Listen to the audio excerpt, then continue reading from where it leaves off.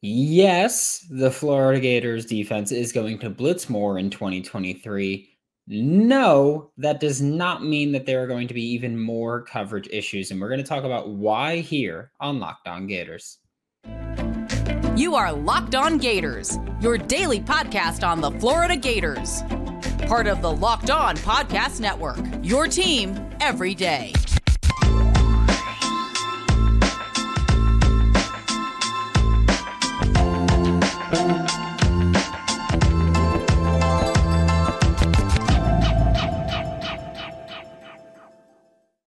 Hello, and welcome back to another episode of Locked On Gators, part of the Locked On Podcast Network, your team every day. Thanks for making Locked On Gators your first listen of the day. We're available daily and free wherever you listen to podcasts. Happy Tuesday. I'm Brandon Olson. Find me on Twitter at WNS_Brandon. Find my written work with Whole Nine Sports and Giants Country and NFL 33. And I'm going to get right into it because I got comments about this I got the comment yesterday, but it was from Friday's episode. I did get the comment again yesterday. I've seen people talking about it on Twitter, and I feel like this should be addressed. Yes, the Florida Gators defense is going to be more aggressive in 2023, but that does not mean that there are going to be bigger plays created downfield because of it.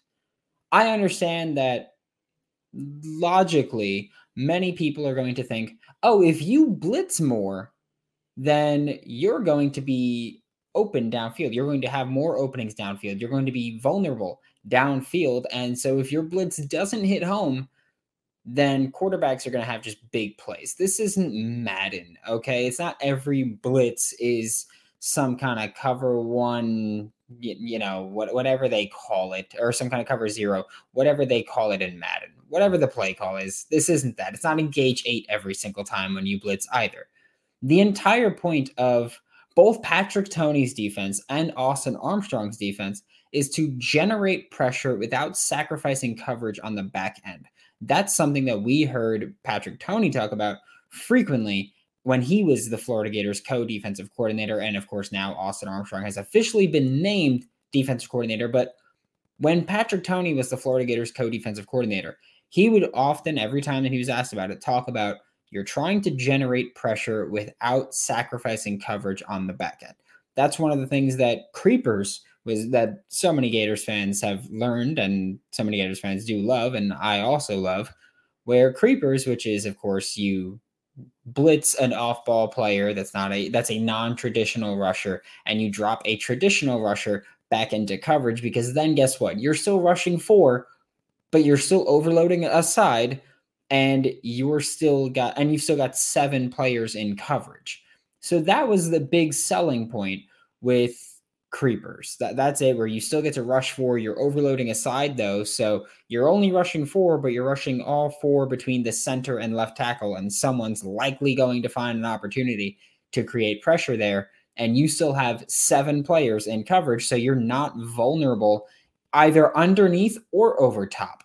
That's one of the big points about this defense. Austin Armstrong is going to be a little more aggressive, or not even a little. He's going to be considerably more aggressive than Patrick Toney was, which I love, but he's going to be considerably more aggressive while still on the back end keeping defenders in zone coverages. I feel like that's the time where you see a lot of busted coverages, is when you look at a blitz where they go, oh, yeah, we're sending 6 and everybody else is just in man coverage. Good luck with it, buddy.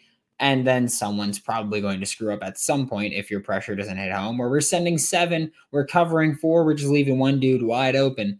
And then you run into that issue as well. But the point of Patrick Toney and Austin Armstrong and Dan Lanning and Ron Roberts is to be able to generate consistent pressure without giving that up. That's why Austin Armstrong, yes, you're going to see more off-ball linebackers blitzing. You're going to see more nickel defenders blitzing, whoever that's going to be. We know that Florida's still going to call it star, but is it going to be a pure corner, which is kind of what Austin Armstrong used with Southern Miss? Or is it going to be more of that safety corner hybrid type that Patrick Toney used with Trevez Johnson and Todd Grantham used with Trevez Johnson? And so that might change. But realistically, this is going to be a very similar looking defense. Just there's going to be more pressure created and more blitzes, which is one of the reasons I love it, because also aggression doesn't mean bad defense.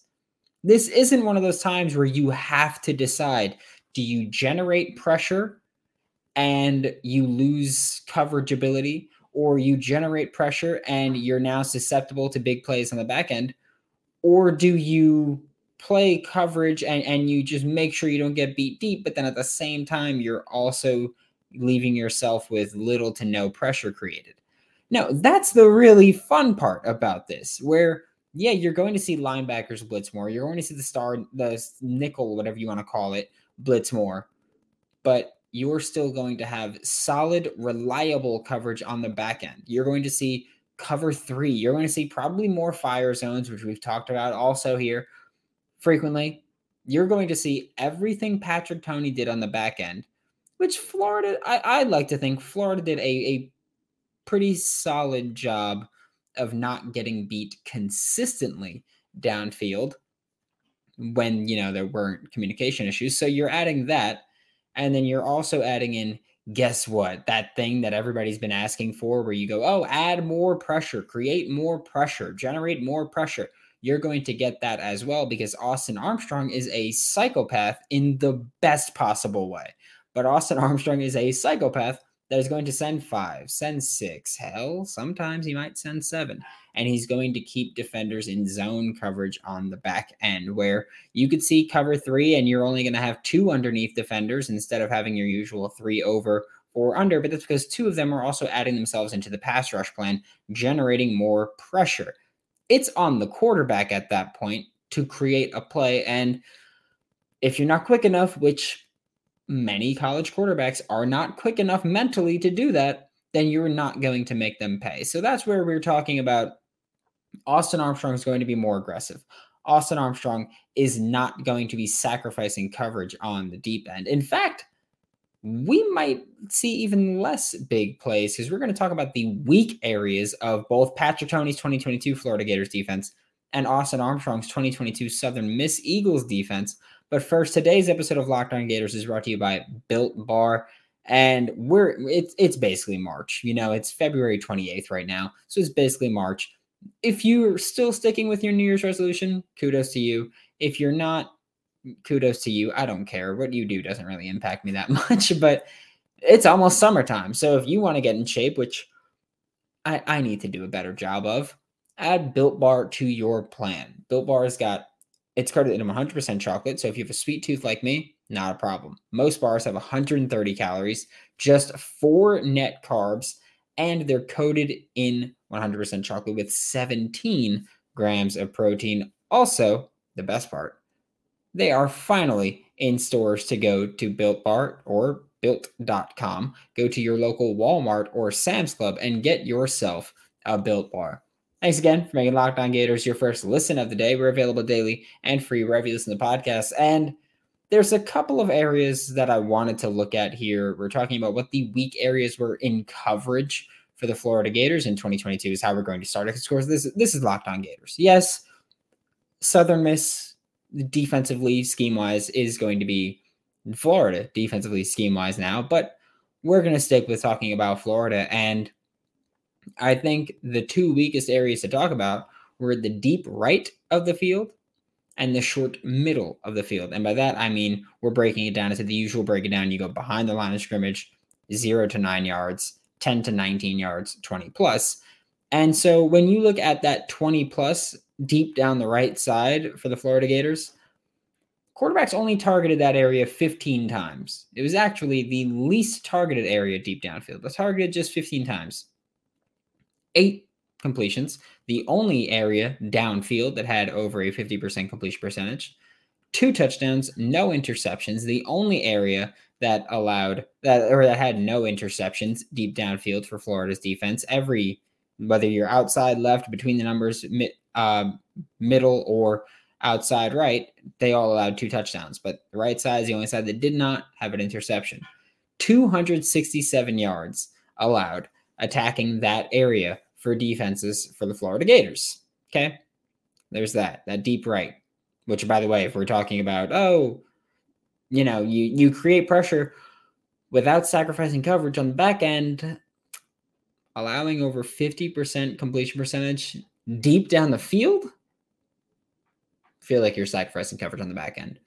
And the short middle was another area where, when going between the numbers and 0 to 9 yards downfield, Florida Gators opponents went 73 for 97 passing, so just 24 incompletions, 821 yards, 4 touchdowns, 3 interceptions. One of those interceptions, of course, being Amari Burney's game-stealing interception against the Utah Utes. So those were the two biggest areas of weakness coverage-wise for the Florida Gators in 2022. Looking at Southern Miss's side of things, a little bit of a bigger area. First, you've got the short right is what we're going to talk about first because it's the easiest one to talk about there. 16 of 23, 1 touchdown, no interceptions, 152 yards. If you target the short right side of the field against Southern Miss. Then the other area is the middle of the field behind the line of scrimmage all the way to 19 yards downfield. Because when you go 10 to 19 yards, 34 of 59 passing, 5 touchdowns, 2 interceptions, 790 yards. Pretty damn good, right? Like you would take that. If you took any quarterback and you went, hey, over a 2 or 3 game stretch, these are your numbers. We'll say 3 games. These are your numbers. You're going to say, okay, that's a pretty good stretch, right? 80, when you go 0 to 9 yards, 80 of 110, 664 yards. Bad. 1 touchdown, 4 interceptions is fantastic for that short area of the field. But insane completion percentage, yards after catch are there. Then behind the line of scrimmage, 53 of 60, 3 touchdowns, 349 yards, and no interceptions. That's just check it down and run away with it. Now you can talk about, is that because of who's blitzing? Because if you're sending your linebackers, then they're not covering that area of the field and you might allow completions. Could be that. If you're talking about yards after catch, could be that, which we're going to talk about yards after catch. And also later in the show, we're going to talk about how to fix these issues from the Southern Miss side and from the Florida side as well. But first, we are looking at the yards after catch here because I do think it's interesting to talk about. Florida allowed 2,940 receiving yards last year. Of those 2,940, 1,346 of them came after the catch, which is bad because you allow 45.78% of your yards after the catch. So I think 45.78, bad, right? Southern Miss allowed 3,043 passing yards or receiving yards last season. 1,506 of those yards came after the catch, which means 49.49% of all receiving yards against Southern Miss last year came after the catch. Okay. And that's not surprising because behind the line of scrimmage, they allowed yards after the catch. Short middle, they allowed yards after the catch. Short right, they allowed yards after the catch. And those were areas that they consistently got targeted in. So that kind of leads you to think, is that because of the blitzing? Is that because of having Southern Miss talent and not Florida talent, not SEC? You had Sun Belt talent, not SEC talent. Is that what it is? Is it just when plays were called? Is it just when things happen where there are a few outliers? Oh, my corner slipped as he was trying to make the tackle on a screen and then just gave up a ton of yards. Whatever it might be, there's quite a few issues there, obviously, just looking at that. You're looking at a defense that, for Florida, was bad last year. I don't care who you want to cast blame to. We know where I throw my blame.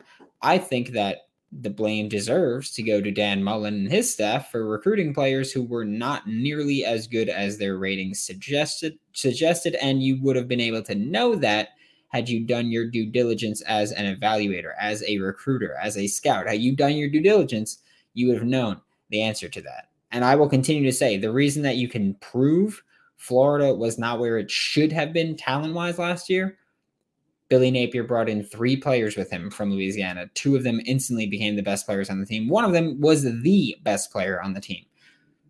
I think that's pretty indicative of the talent that Billy Napier had when he got to Gainesville. So you can talk about it being scheme. You could talk about it being talent. You could talk about it being a million. You could talk about it just straight up being coaching.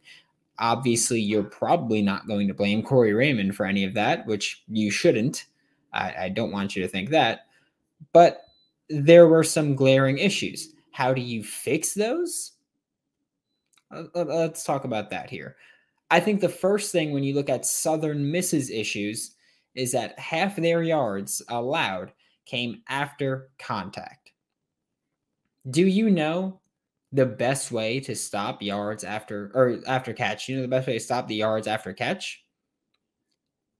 Tackling them. I know we're Florida Gators fans. That's a weird concept to us, especially recently. But tackling is a major way to kind of attack that issue because Florida in 2022, not the best tackling team we've ever seen. So that's going to be one way of tackling them. And another way is just when they do make those catches, fire on the ball and get there. Even if you don't make the tackle, slow them down, have someone else make the tackle, push them out of bounds, do whatever it is. So I think a big part of that benefit, we'll say, of Austin Armstrong coming from Southern Miss to Florida is that now he's going to have better athletes with him. We can talk about whether or not the Florida Gators roster is as good as it should be. Florida Gators roster is made up of mostly Florida athletes. And I've said this for years. I said that since before I did Locked On Gators. I've said this always, and I'm going to continue to say it. You want athletes, you go to Florida, you go to Texas, you go to Cali. Okay? Guess what? We got a lot of kids from Florida on this team, got a lot of players from Texas on this team. So you've got better athletes, more athletes than Austin Armstrong had with Southern Miss. So immediately you're thinking, okay, they should be better in coverage because they're better athletes. And they should be better football players. They should be better in closing the gap after a catch because they're better athletes. They should have that quick trigger in them. You talk about adding that talent to an already aggressive scheme is going to be fun. You're also probably going to look at more sacks, more pressures, more pressure everything, more pass rush everything because of the aggressive defense. That aggressive defense, if you do have the areas of the field that you should have covered, if you do have the middle of the field short covered, if you do have the short right covered, then you've got athletes in that area and you've got pressure coming into that area, then guess what? Not going to be able to throw the ball, not going to be able to attack you that way. You should have smarter coverage players. Look, I have no problem saying I am a Trey Dean fan. I like what he can do in the NFL level. I think he projects better as an NFL player than he did in college. But guess what? Not the smartest, not the sharpest tool in the shed is what we'll use there in terms of playing in coverage. That's a big issue for him. And NFL teams are going to have to figure that out. He does a good job of keeping his eyes in the backfield, but when he does that, he loses sight of his man, or he loses the sense of his man. That's something where probably won't happen as much in 2023 for the Florida Gators as it did in 2022. So you instantly gain that benefit of having smarter coverage players than Southern Miss had and then Florida had last year. So you're improving in that area as well. It's also pretty awesome to know just how good Southern Miss was deep down the field, especially compared to Florida, because deep down the field, Florida allowed a passer rating of 20 plus yards, allowed a passer rating of 111.36, which is amazing for a quarterback. And Southern Miss allowed a passer rating of 93.39, which is still pretty good, but way better defensively for Southern Miss. Also, when you consider that Southern Miss was targeted more downfield and the yardage was pretty close, touchdown and interception ratio kind of on par with each other there.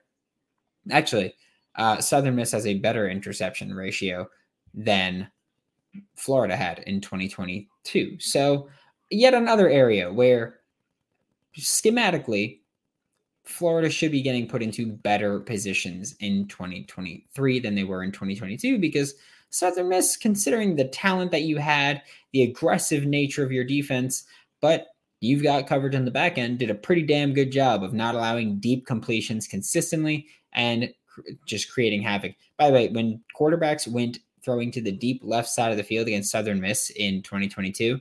2 completions, 12 attempts, 2 for 12 passing, 2 interceptions, a touchdown, 111 yards. So they were obviously massive plays, but didn't get beat there often, which is obviously a great thing. And also just repetition, having a second year working in this defense where Todd Grantham ran a lot of cover 1 or cover 3. Here you're going to be running cover 4, cover 3, cover 2, cover 1, not too much cover 0 because that's a bit too aggressive, but you're going to be operating in more coverages. And that's a good thing over time because guess what? Patrick Toney wanted to run those same coverages that Austin Armstrong is going to run. Patrick Toney recruited players that are going to be comfortable doing everything Austin Armstrong asked them to do, and then some. So, yeah, I'm a big fan of Austin Armstrong coming in. I still love what Patrick Toney did. He did a hell of a job recruiting a class the 1 year that he had the chance to, and I have no problems with it. I do think that Florida will benefit from the more aggressive defensive scheme and the more aggressive defensive system. I'm curious to see what changes carry over because maybe Austin Armstrong doesn't want to blitz his nickel as much, or he doesn't want to blitz his off-ball linebackers as much. Maybe he wants to blitz corners more. Maybe he wants to blitz the nickel more and the off-ball linebacker less. Maybe he wants to blitz the off-ball linebacker more and the nickel less. Whatever it might be, I can't wait to see it. And I'm all bought in here.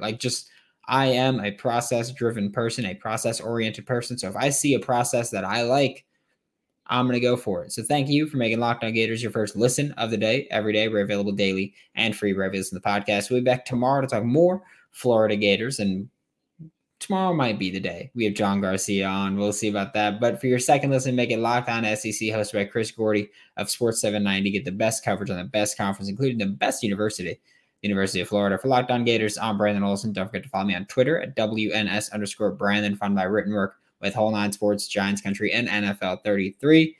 But that is all for me. I will see each and every one of you, hopefully, tomorrow.